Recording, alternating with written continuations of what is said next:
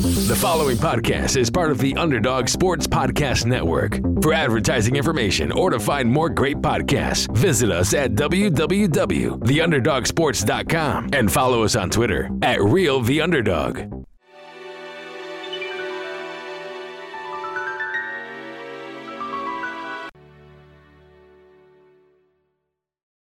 I am Professor Snape, and this is the Potterhood podcast with Neko, Wright, and Will Posnan. You're here to enjoy the subtle science and exact art of podcasting. As there's a little foolish wand waving here, many of you will hardly believe this is magic. However, for those select few who possess the predisposition, enjoy the show.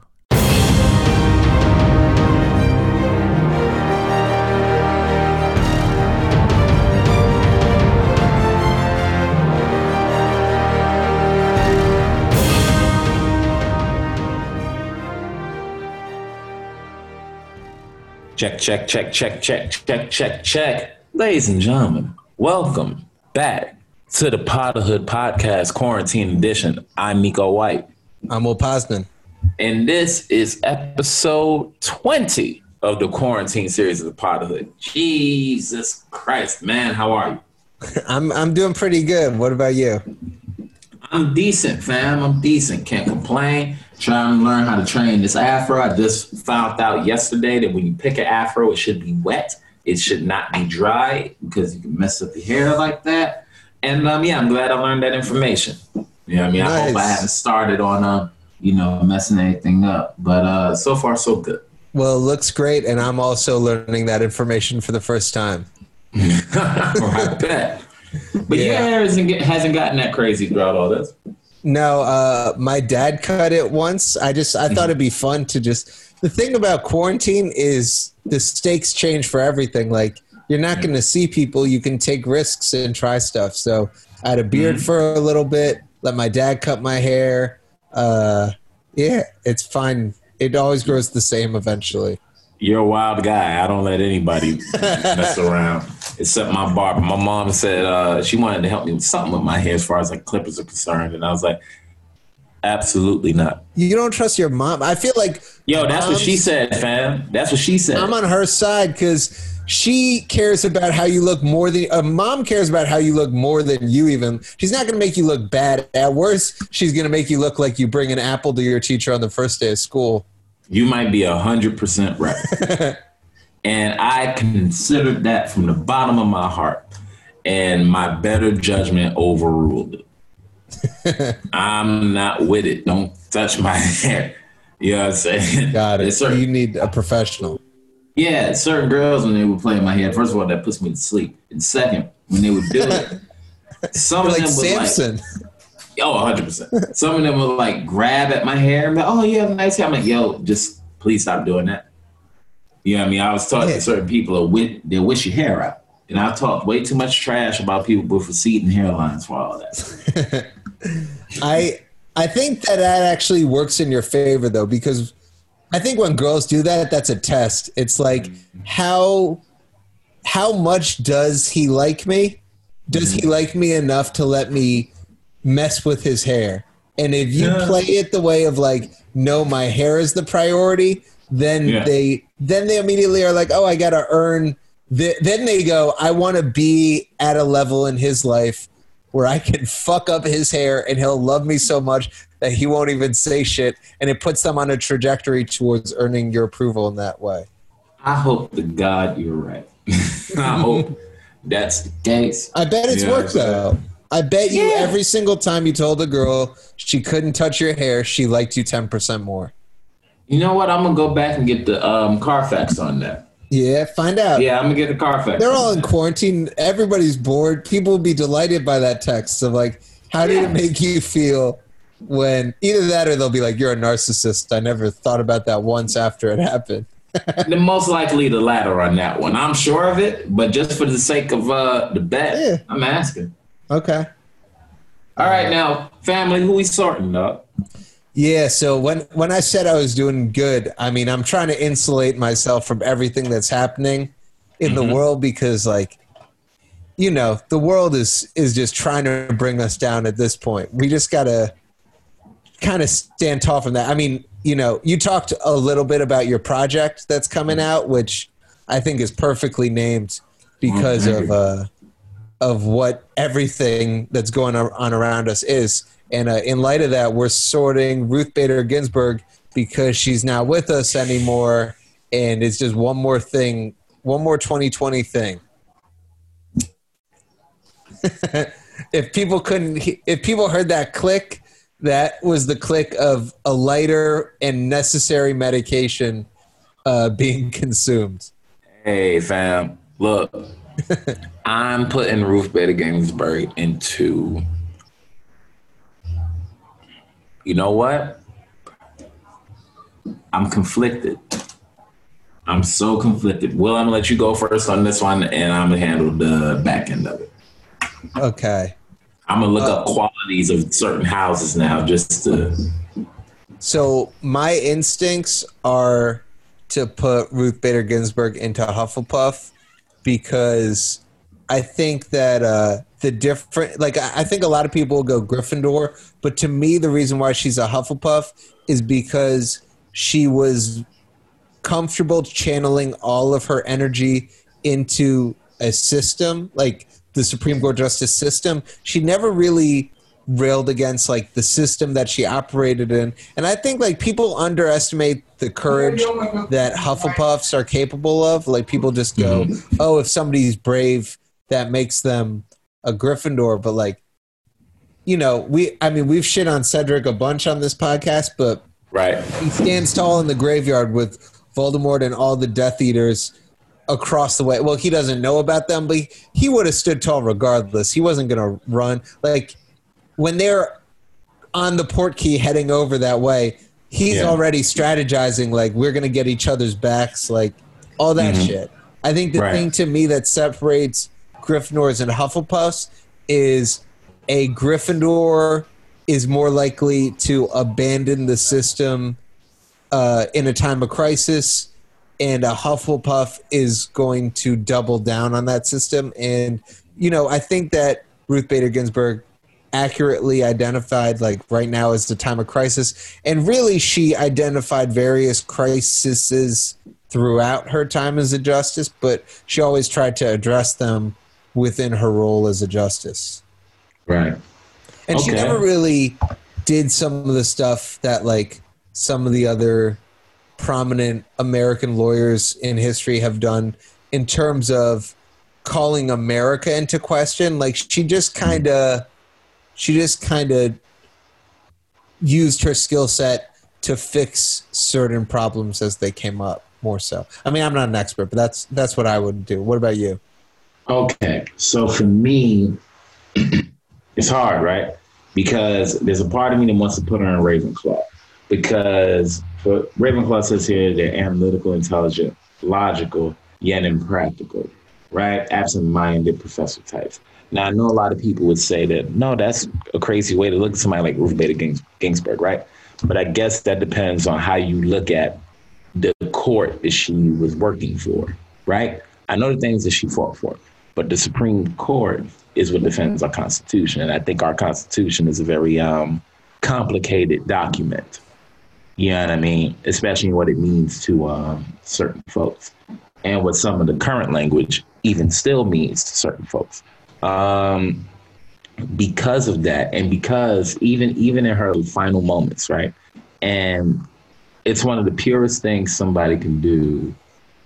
And it goes to show you how sad it is on whatever side they wouldn't honor this. But it's almost so idealistic that you would think, after years being in the office that she was in and holding the position that she held, you would think she might have been too grizzled to think this could work with people like this when she requested that her seat be left vacant until the next president is elected. You get what I mean? Yeah, explain it a little further. So what I'm saying is the reason that I want to put her in Ravenclaw, right, is because right here, one of the ways they describe them is that they're logical yet impractical. Okay. And I think that her request at the end is logical, right? But considering the people, unfortunately, that we're dealing with in this circumstance, it's impractical. Got it. Yeah, that makes so much sense. And then the court itself, you know, the Supreme Court has done its own dirt, right? 100%. They've upheld, and no matter what anyone's fought for, you know, majority rules, that court has upheld its own BS. You know, it's a complicated job to have. It's a complicated position to be in because it's a complicated court. Yeah. You know, it's the highest version of our justice system. If you consider our actual justice system, it's complicated.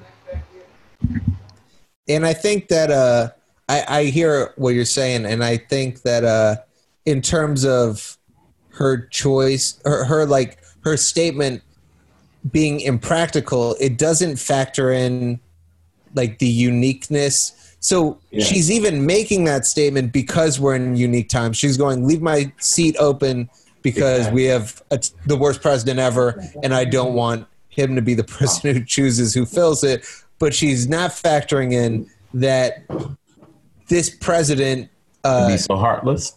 Yeah, and no matter what he does, he's not going to lose the support of his people. So that gives him a license to do whatever he wants.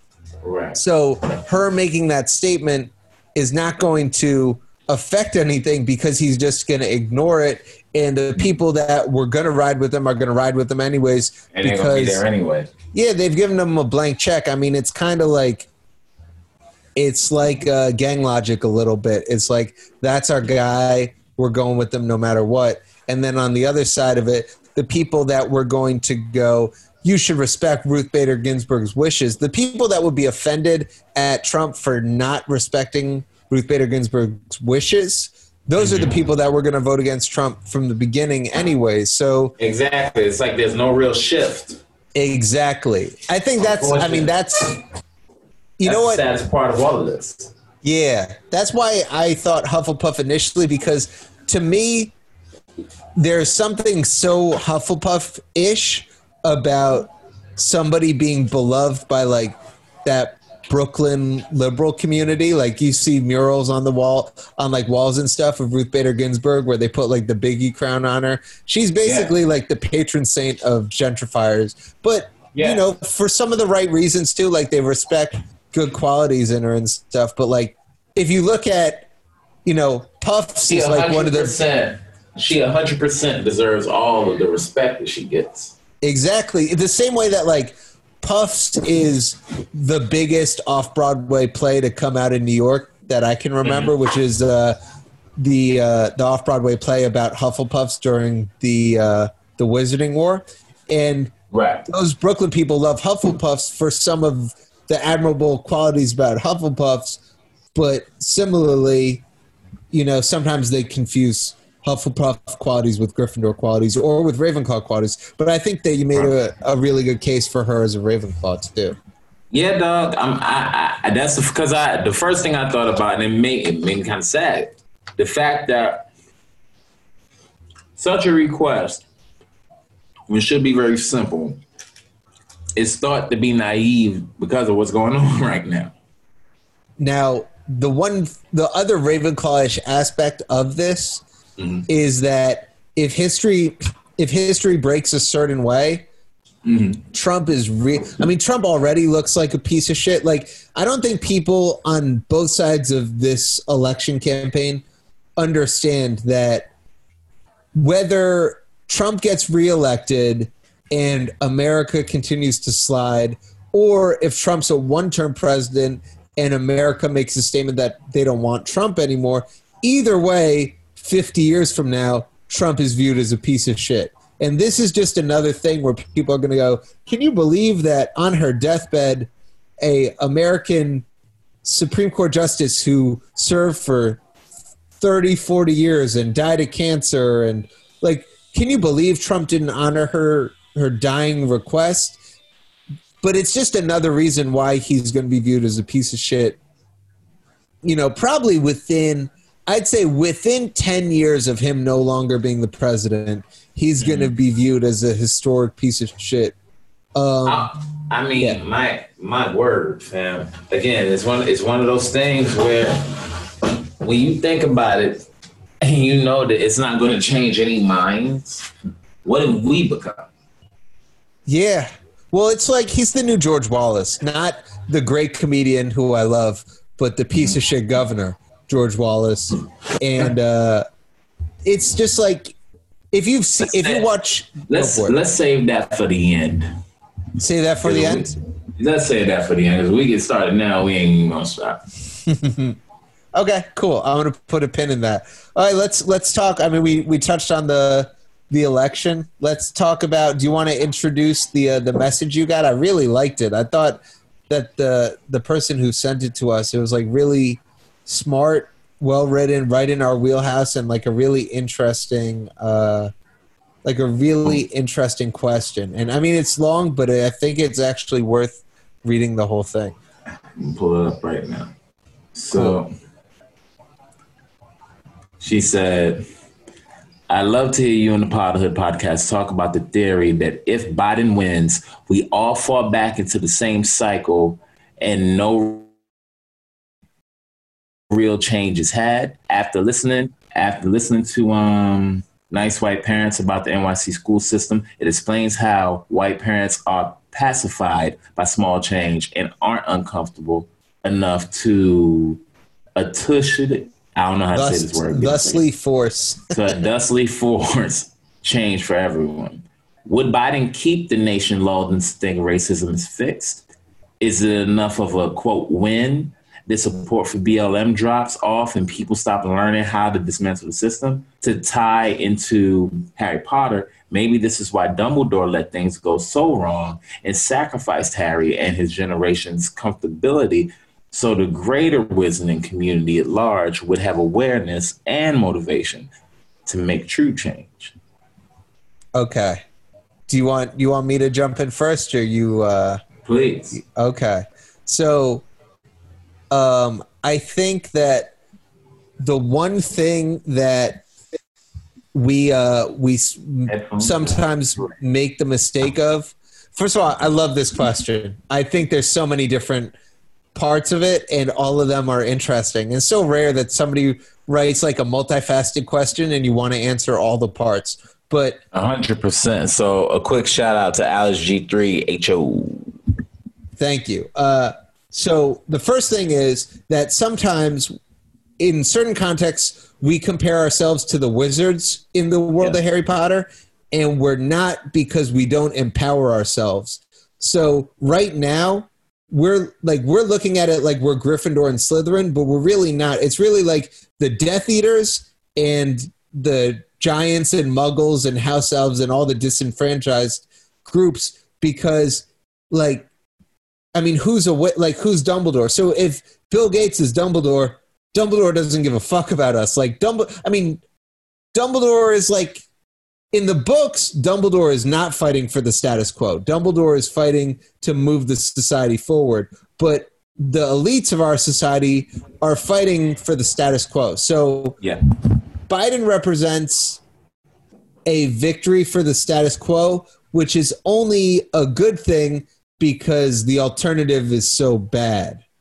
But the one really good thing to me about Biden winning would be that it would give everybody, like, if you look at, like, on one side, Antifa, and then on the other side, you got, like, the Trump army. Yeah. Biden winning isn't a win for either group, which would give both of those chances. It's like sometimes you see two people fighting. Sometimes they just got to get separated for 3 minutes by their friends or whatever, and they realize, you know what? I really didn't like punching the other, like getting punched in the face, and they'll just chill. And that's what we need to do right now is fucking chill but if those people keep just punching at each other, they're just going to keep punching until somebody's dead. So that's, to me, that I use like 5 metaphors in that answer. But Yeah, I think we're the Giants right now. Like, we have all of this capacity, but we've been fucked with for so long, and we just want to break things, but really the solution is to just put our faith in better wizards and witches. I think that we're the it's so many things that we could be right now, right? I think Biden wins, and it's like, who's the guy that took over the ministry after Cornelius got kicked out? Scridgemore. Whoever wrote the will, whoever brought the will around, that was him? Scridgemore was the one who died during the wedding. During the wedding, right. But he gave them everything from Dumbledore's will. Yeah. Dumbledore's will. Yep. Yep. So Scrimgeour, that's who we'll have in office, right? Yeah. Because what happens is, because this person isn't really a change in anything, you make the Death Eaters go to the background. They go to the background. Yeah. Voldemort ain't in power. That's almost better. Oh, for sure. They was going to do their dirt regardless. Yeah. You understand? Nothing's really being addressed. Because we'll go back to this same dumb rhetoric of, oh, post-racial America. Your ministry is strong. They're literally the same thing, dog. Yeah. They're the same thing. Because none of this is organic. Yeah. None of it. Even on that other side, that's not even organic. Yeah, 100%. Everybody's voting to see the other team cry. Yeah, I think that so I think like the Biden camp is like comprised of two groups. You got the people who just want things to go quote unquote back to normal, which, to answer that part of the question, what we consider normal is never happening again. Like, too many cats are out of the bag. It really is like the Trump army are like the Giants, and the Antifa people are like the house elves, where it's like both groups have been fucked with for so long, but the Giants joined Voldemort, and the house elves were like, they joined Harry, but there is no Harry right now. Harry was Bernie, and Bernie was the closest thing to Harry. Bernie was Aberforth. Okay, he was more Aberforth. Yeah, not Harry. And again, this is the point. Maybe AOC. The reason that we're losing, but no, even people like her don't even get seen. Yeah, we talk more about Mitch McConnell than AOC. Yeah, you get what I'm saying? There's no young voices that aren't entertainers. Yeah, they're even in politics. And part of that is because if you look at the system that Biden has thrived in, it's a system where you become a young politician, then you grow with a class of elites and billionaires, and then you're Mitch McConnell or you're Biden in your 70s, and you're kind of senile, you're way out of touch, but you have all of these billionaires on speed dial. And if you're Mitch McConnell, you just leverage Meanwhile, you calling me on Facebook for a $10 super advance for your funds? Nah, fam. I'm going to show up to the voting booth and do what I do, but I live in a blue state. Dude, I hope it work out. You know how like people donated $14 million to the person opposing Mitch McConnell, who none of us know the name of, by the way, but people donated all that money to that person. If that person doesn't win, nobody should donate to these politicians anymore. I mean, it's a bit of a scam. A bit of a scam? Yeah, bro, the president is only supposed to make $400,000 a year, right? None of them leave with a net worth of $1.6 million. Yeah. No, 100%. And when you alluded to the problems in the Supreme Court earlier, they could fix campaign finance reform tomorrow. The only reason they don't is because all of them think they're good at playing that game. Like whether you like your congressman or whether you hate your congressman or congresswoman, that person thinks that they are good at the game of getting donations, and they have a fear in the back of their mind that if it were a completely level playing field, they would lose a local election to your neighbor or the mayor or somebody who might be really, really good at understanding what your community needs. And the sad thing is they should. Yeah. Well, I mean, They you look at some of these guys, like, I don't know, like, you know, there's people in my family who are big Cory Booker fans, but you hear Cory Booker speak for a couple minutes and you go, oh, this guy is really good at schmoozing. So this guy can only exist in a political system that rewards schmoozers. Right. And again, when we look at our political system, it's literally the Ministry of Magic, dog. I'm telling you, it's like Harry's trial. That's what these people look like to me. Yeah, Nancy Pelosi is the one, you know, the lady that was in that was asking the questions in the movie, like who votes for what? That's Nancy Pelosi. Yeah. The problem is Umbridge isn't moving. You ain't moving Umbridge. You're not moving Umbridge. You're not moving Voldemort's followers. Well, Umbridge is Mitch McConnell. Like, Umbridge is the Mitch McConnell. Like, if you look at who Umbridge is a person who's going to thrive in bureaucracy no matter how evil the person in charge is. So Umbridge can kill it with Trump or with George W. Bush or McConnell or Obama. Like, Umbridge is going to be fine no matter what, and that's Mitch McConnell. Yeah. It's the status quo. Maybe he should wear more pink. Dude, if he wore pink, he looked like Earthworm. You remember Earthworm Jim from Cartoon Network or WB? Yes. He was just the Earthworm in a suit. That's hilarious. What he looks like. You're not wrong. Earthworm Jim. If somebody ever called me that, I'd be very upset. All right. So, if I had to sort us, like the people that are where our heads are, we're the folks reading the paper. You know what I'm saying? We're the folks reading the Daily Prophet and the Quibbler and all that garbage. Because nobody's acting on anything. Sure, we talk about it, but nobody's acting on anything. Yeah, I think we're sitting in the country led by somebody that lost the popular vote, Will.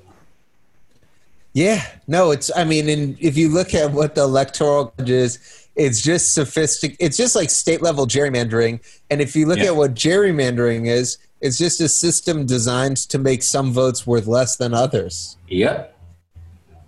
And you ask yourself, why? Well, so some people, so if we're going to be like, who's actually doing stuff in this scenario? Yeah. I mean, so who's like the Dumbledore that's really trying to affect things? I mean, it's probably somebody like... Now, let's think of the characters, bro. You got Dumbledore, Voldemort, and you need a couple of these lieutenants. Yeah. I mean... Go ahead. So if I'm going to go with... my first instinct for Dumbledore, and this feels so stupid to say, but it's the first one that came in my head, is somebody like LeBron that's taken an entire sports league that was just a vehicle of entertainment and has wielded it like a political weapon and has started putting into practice the strategy of paying off people's fines so that they can vote. I don't know. I'm sure that people have done that before, but that's the most visibility I've ever seen with that strategy. And then you have like people like Bloomberg and other billionaires like doing the shit because LeBron made it cool. And maybe even like Jay-Z, because Jay-Z was probably the guy who got in LeBron's ear to even do that shit in the first place. I mean, not to take credit away from LeBron, like maybe LeBron's McGonagall and Jay-Z's Dumbledore. I mean, if Jay-Z is the closest thing our society has to Dumbledore, that's not a problem on Jay-Z's end. That's a problem on our end. Like, we need more leadership than just the second best rapper of all time. Yeah. 100%. Is Jay-Z the closest thing to a Dumbledore? I really hope you can top that. I really hope Jay-Z's not the best chance. No, it's not an entertainer. An entertainer wouldn't be Dumbledore. Because Jay-Z's putting on that Horcrux ring. Oh, yeah, 100%. You know what I'm saying? Especially if you let YouTube tell it. Just to stun on Cash Money. Like, you ain't got a Horcrux ring. Birdman's like, I got 7 Horcruxes, motherfucker. And they all signed by they all signed by Lil Wayne against his will. Yeah, it's not even parts of his soul. It's like Manny Fresh and Lil Wayne. Yeah. Are we editing this out? Keep making fun of Cash Money. Birdman gonna pull up in this podcast. Yeah. No, Slim Williams is the one rap person that I have nightmares about. Yeah. All right. He gonna pull up on you. I mean, there's a reason Master P hasn't been back to New Orleans. You silly. So now, all right. I'm trying to come up with an answer, right? Yeah.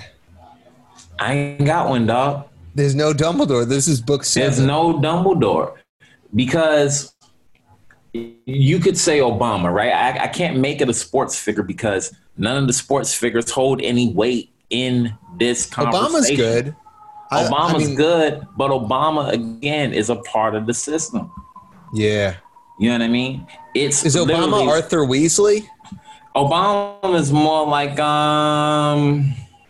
no, he's not like Arthur Weasley. Name somebody that works at the ministry that's good-ish, but kind of cowardly. Okay, so not Kingsley.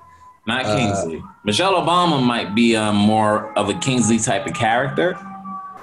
You know what I mean? Where she gets to be more robust in how she talks about what's going on. Well, Obama's actually more like Lupin, if I'm being honest. Okay.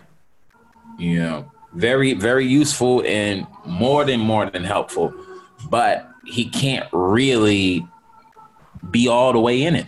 And he really does treat his angry side like it's a werewolf that nobody can ever see. That is perfect. I mean, Lupin's perfect. He has to. I mean, with the difference of $1 billion, that's the one difference between Lupin and Obama. Well, yeah, and Obama can work, but again, Obama cannot come out. Well, he has to say people of color. You know what I'm saying? As soon as he says black people, that could become an issue. And Michelle is like Tonks in a lot of ways, too. I think that's a really good approximation, too. Yes, that's actually perfect. Yeah. That's actually perfect. You know what I'm saying? Because the reason I picked the Kingsley kind of character is because she's always very, very good in situations like this because she gets to be as honest as she wants to be. Yeah. Whereas Barack still has to be diplomatic, president-like. Mm-hmm. He still can't afford to slip. Yeah. So, and because of that, I think that gives and the reason all right, so look, because this type of topic really gets to me. It can't be somebody like LeBron and Jay-Z because they would go to somebody like Obama for advice, right? Yeah. People like LeBron and even people like Jay-Z, when it comes to stuff like this, they're more like the students or the staff than Dumbledore. Yeah, Barack is a lot more like Dumbledore, actually. Actually, now, yeah. I'm going to make him the Dumbledore of this situation because he's directly involved with what's going on. He's a part of the system. No matter what he thinks, he's a part of the system. He's a part of the good and the bad of the system because he led and gave hope to a group within the system. That's what Dumbledore did. What Dumbledore did with Order of the Phoenix. Gave that young group hope in times of crisis. And probably masqueraded to them like, look at how it seemed to be okay to make fun of the dark wizards at Hogwarts. You get what I mean? Yeah. That was just allowed. They got to pick on people like Snape. They got to pick on everybody. I mean, they're like, you can make fun of Slytherin. I mean, especially after book 2, like there's no repercussions. You can, it did seem like also in book 1, there's a little bit more of a respect for the Slytherin. And then after book 3, it's like all the other houses are taking their cues from Gryffindor a lot more so. It's almost like Harry single-handedly, they shift the status of Slytherin. Slytherin goes from the top house. I mean, they're winning the House Cup every year before Harry gets there. And then even before that, they were doing that. Yeah. But they were even doing that before that, and they kept it up even to when McGonagall was, put them And I'm not saying that they were wrong. I'm just saying that that's what happened. Meanwhile, people in the order were getting popped left and right. And Dumbledore was into some weird stuff, considering he had deals with people like Snape and, it's war. How many others? Just like Obama has allies everywhere. When LeBron and all of them had what I thought was a great idea in not playing, Obama had them go back to the games. Yeah, well, there's definitely like a complicated thing around that. Whatever it is, something I don't understand. Yes. I mean, but basically, you would go to a Dumbledore kind of character. Yeah, no, 100%. I mean, that was very Dumbledore when he did that. Like how they decided to go back to the games. Yeah. I mean, basically, it was like the debate on one side of the message isn't being heard, and on the other side, them saying, well, if we stop playing, then we are out of the public eye, and our message really won't be heard. The complicated thing is that right now they chose the path of. No, you're right. As I'm saying it, you can't be serious. See, I was hoping you were going to say something along the lines of they were going to be sued. They definitely would have taken a lot of money out of their own pockets, because the way the collective bargaining agreement works, they look at the profits of the league and use that to determine the next year's salaries. But the other flip side of that is that. But there's no profit anyway. No, the TV deal, they're going to make a lot of money and stuff. But I mean, there's a great movie called High Flying Bird that's on Netflix that was made by, I believe, David Fincher, one of the guys who made Social Network. And it's all about, it basically outlines how easy it would be specifically for basketball players to make their own league and own all of it. And I was just about to say, can't they literally all pool their money together? And I'm talking about just like whatever you got to do to invest it, right? All the players in the league, nobody else. Yeah. And then start like your own channel, quit the NBA, all of y'all, and we'll watch y'all. No, they easily could. The difficulty is that they would have to hire all the people to work for them. Think about it like this. Would you rather, I mean, we just saw it with Ellen DeGeneres and her show. Do you want to be the CEO of your show and be on the hook for if a middle manager sexually harasses the person under them? Do you want to be on the hook for all that stuff and have to hire the lawyers and hire the staff and hire security? Do you want to do all the hiring? Or do you want to be the paid talent? Like, I always use the example of like Leonardo DiCaprio in The Revenant. He's not in charge. Who would it be? Yeah, well, in the Harry Potter movies, look at Daniel Radcliffe. Daniel Radcliffe is the most high-paid person and arguably the most powerful person on the set of any of those movies, but his only job is worrying about himself. He doesn't have to hire anybody. So that's the choice that they're making. Do you want to be in charge? Do you want to be the producer, or do you want to be the star? And I want to do both. Only because on my show I'm gonna have all automated employees, so you can't say that they did anything to you. But here's the thing. So your show would probably have 20 employees. If you had a TV show starring you, your version of whatever your version of Seinfeld has 20 employees, maybe 50 at most. The NBA has 7,000, 8,000 employees. So it's just a lot more.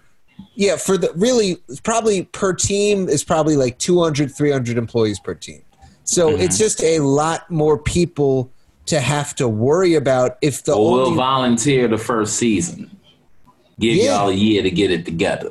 Well, they really, I mean, so they could do all this. At this point, bro, it's wild. Yeah. Well, so the one thing that basically what they did was they did like a kind of an unorganized work stoppage. And because of that, they were able to leverage their situation to get like one thing is that they got billionaires to make the stadiums into polling places and government. Like, they were able to do these things that will increase the voter turnout. They basically have flexed their muscles so that no NBA owner at this point could donate to Trump or be in line with Republican candidates in general, and it would be tolerated. Like, if a NBA That's owner, not a good thing, I guess, but it's you get better. what I mean? Sure, it's not good, but it's better, right? Like, because it's him. But our problem is, after it's him, we won't go back and change that. You get what I'm saying? Maybe. And then You're right. You end up ostracizing the only group of people that's actually willing to do anything. That's a great point. Now you got a snake without his head, except this one ain't gonna die. Well, I mean, if you look at the Wizarding world, how much good would Harry be able to do if he existed outside of the political system, but he had all the giants at his back, all the centaurs, all the mer people, all the house elves? Like, that's who you want. He probably would have got killed a lot quicker. Harry Luther King, yeah, probably. But you know what I mean? Because he would have been he would have got drunk with power. That's what happened when you get drunk and arrogant with power. I don't know. I mean, I was watching the John Lewis documentary, and they were talking about basically what Martin Luther King was doing in terms of increasing voter turnout in Mississippi and Alabama and all that stuff. And like, Martin Luther King was basically trying to do that, was assembling a coalition of the downtrodden. And I don't think he ever got drunk with power, but I think if you don't get drunk with power, then you often get killed. They never let King get drunk with power. The reason why I say they didn't let him get drunk with power is because, again, he died, right? No, I'm sorry. They murdered him. They murdered him before he could really tell everybody what he had just saw. Because if you remember, I don't know if you noticed, there was a certain point where someone had asked Martin Luther King, how do you feel about, how you've led your folks and whatnot? He was like, I kind of feel like I led black people into a burning building. There was an epiphany that Martin Luther King had that he didn't really get a chance. Yeah, that he didn't really get a chance to expound on. Now can you expound on that a little? Because that's so interesting. I believe, if I'm not mistaken, and I should relook at it again, but if I'm not mistaken, something in how I don't want to be wrong, so I'll refrain. But to my best memory, the way they teach his message after him kind of pacified, you know what I mean? A lot of folks. And it might have moved us in the wrong direction. You know what I'm saying? To where after stop, there's some people that said that in a lot of communities, because they just let us start to share the buses and start to share transportation with white people, we drove a lot of our own businesses out of our own neighborhoods. Oh. Because we stopped going to those. Yeah. You get what I'm saying? It's like, okay, so now we equal. It's like, is that part of you that's kind of rubbing it in their faces too? You know what I mean? Like, how dare you treat me like I wasn't a person for so long? Yeah. Right? It's that weird thing of now, then it gets confused with like, oh, this thing is quality, and you forget about the one that you had. Yeah. So the businesses in those neighborhoods started to go down and stuff like that. Martin Luther King is a really polarizing figure if you look at his perception back then. You know what I mean? From the people that were around back then on both sides. Actually, something really interesting that I advise everyone that listens to the Potterhood to look into. But having said that, for me, I would say that the current Dumbledore would be Barack Obama, because he's a leader that energized a lot of people during a certain time. However, just like Dumbledore, I think he's a part of the status quo because he knows the system. Yeah. Do you think that Dumbledore was... Hey, man, there's things that Obama doesn't say, just like there's things Dumbledore didn't say. Well, that's true. So I think that there is like Dumbledore aspects to him. I also do think there's a lot of Lupin aspects to him. I really like that parallel. Yeah.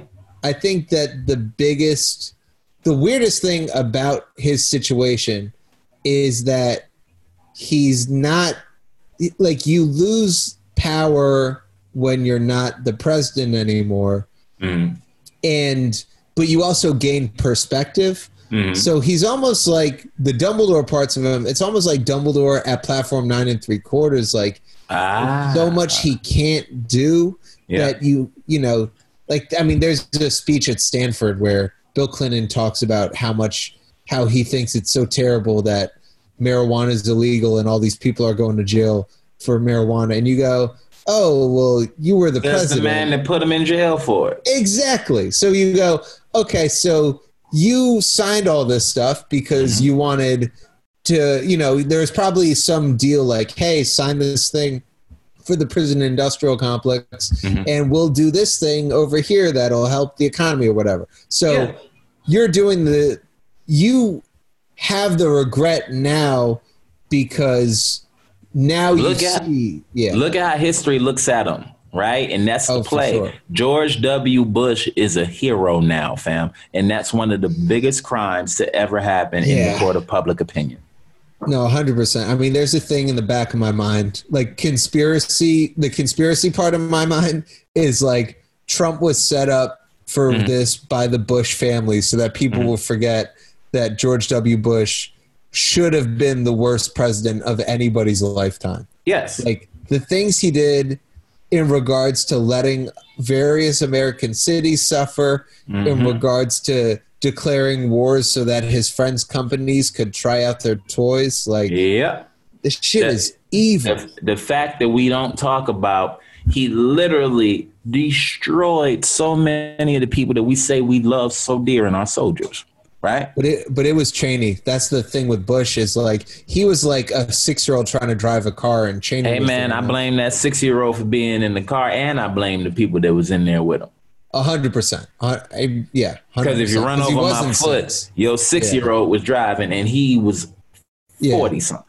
But his big mistake was thinking that he ever could have been a good president. Like you just look at even little moments where he was reading the book on 9/11 and he wanted to finish the book. Like he just fundamentally didn't understand how to be president. But he's an idiot. Yeah. People are stupid, dog. Yeah. All right. Go paint your fucking trees or whatever you're doing now. Like, it's embarrassing. Yeah, but he owes the American people an apology, and the American media owes us all an apology for what they done with his record. The people of the world. I mean, he got a shoe thrown at him by a reporter, and the whole world was like, of course. He fucking deserved 2 shoes. Yeah. He deserved one of Kamala Harris's Timberlands. Yeah. Alleged Timberlands. Okay, I'm glad that's connected to something. Anyhow, ladies and gentlemen, thank you for joining us for the 20th episode of the quarantine version of the Potterhood podcast. Did we miss something, bro? We were going to go into the weeds a little, or the forbidden forest on this fucking ruling about Breonna Taylor's killers and stuff. But let's talk about that on the Patreon. Yeah, good idea. All right, so we'll meet up later this week and talk about that. And this is a good tease for that. We could do this later tonight. Oh yeah, let's do that. Cool. Yeah, I just got a show in Queens, and then I should be back here by 9? 10? Cool. 9, 10. Yeah. Cool. So if Max is down, we can set up another one to do a Patreon episode. So let's do the outro here for this one. Great. Yeah.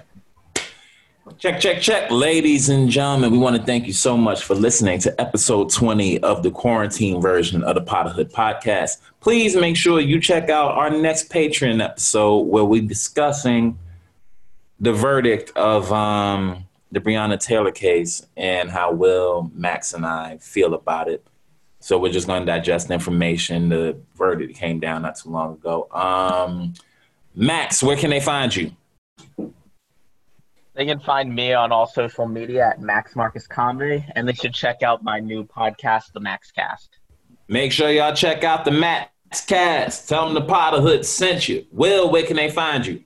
You can find me on Instagram at Will Posnan, and I've seen people on Instagram have been saying really nice things about us and tagging us in the nice things, and please keep doing that. That makes me really happy during these times. Yes, indeed. To know that the podcast is touching people, make sure y'all follow Will. And you can find me at Neko White 93 on Instagram. That's at NEKOWHITE 93 on Instagram. I will be putting out a little special soon. I'm going to title it Dark Out. And I would hope that you all will give it a look when it's out. Dark Out or Dark Outside. I'm still trying to pick between the two. Y'all tell me which one y'all like better, okay? I don't know when this episode is going to be out to get your vote, but let me know. Do one of those Instagram polls. Do like the Instagram poll where you have both choices and people can click on. You know what? That's a Marvel idea, sir. I'm going to get on that. Because, see, I was trying to be secret that nobody don't know about it besides us on the Potterhood and maybe two other folks. You know what I'm saying? Yeah. Oh, that's interesting. Yeah, but if you listen to the Potterhood, let me know what you think. Dark Out or Dark Outside. Let me know. And outside of that, check out my second album, Marcellus, MARSCELLUS, available on iTunes and anywhere albums can be streamed or listened to. And make sure you find the Potterhood on Patreon. Okay? We have our tiers. We have all our bonus episodes and all our new content that's going up on there is very, very deep. Like I said, we're going to be talking about the Breonna Taylor verdict. And we're going to talk for a while. So we'll bring coffee, dog. Bring coffee. Okay. At 9 p.m. tonight? Okay. Well, I'll do that. 10 p.m. tonight, most likely. But yeah. Okay, cool.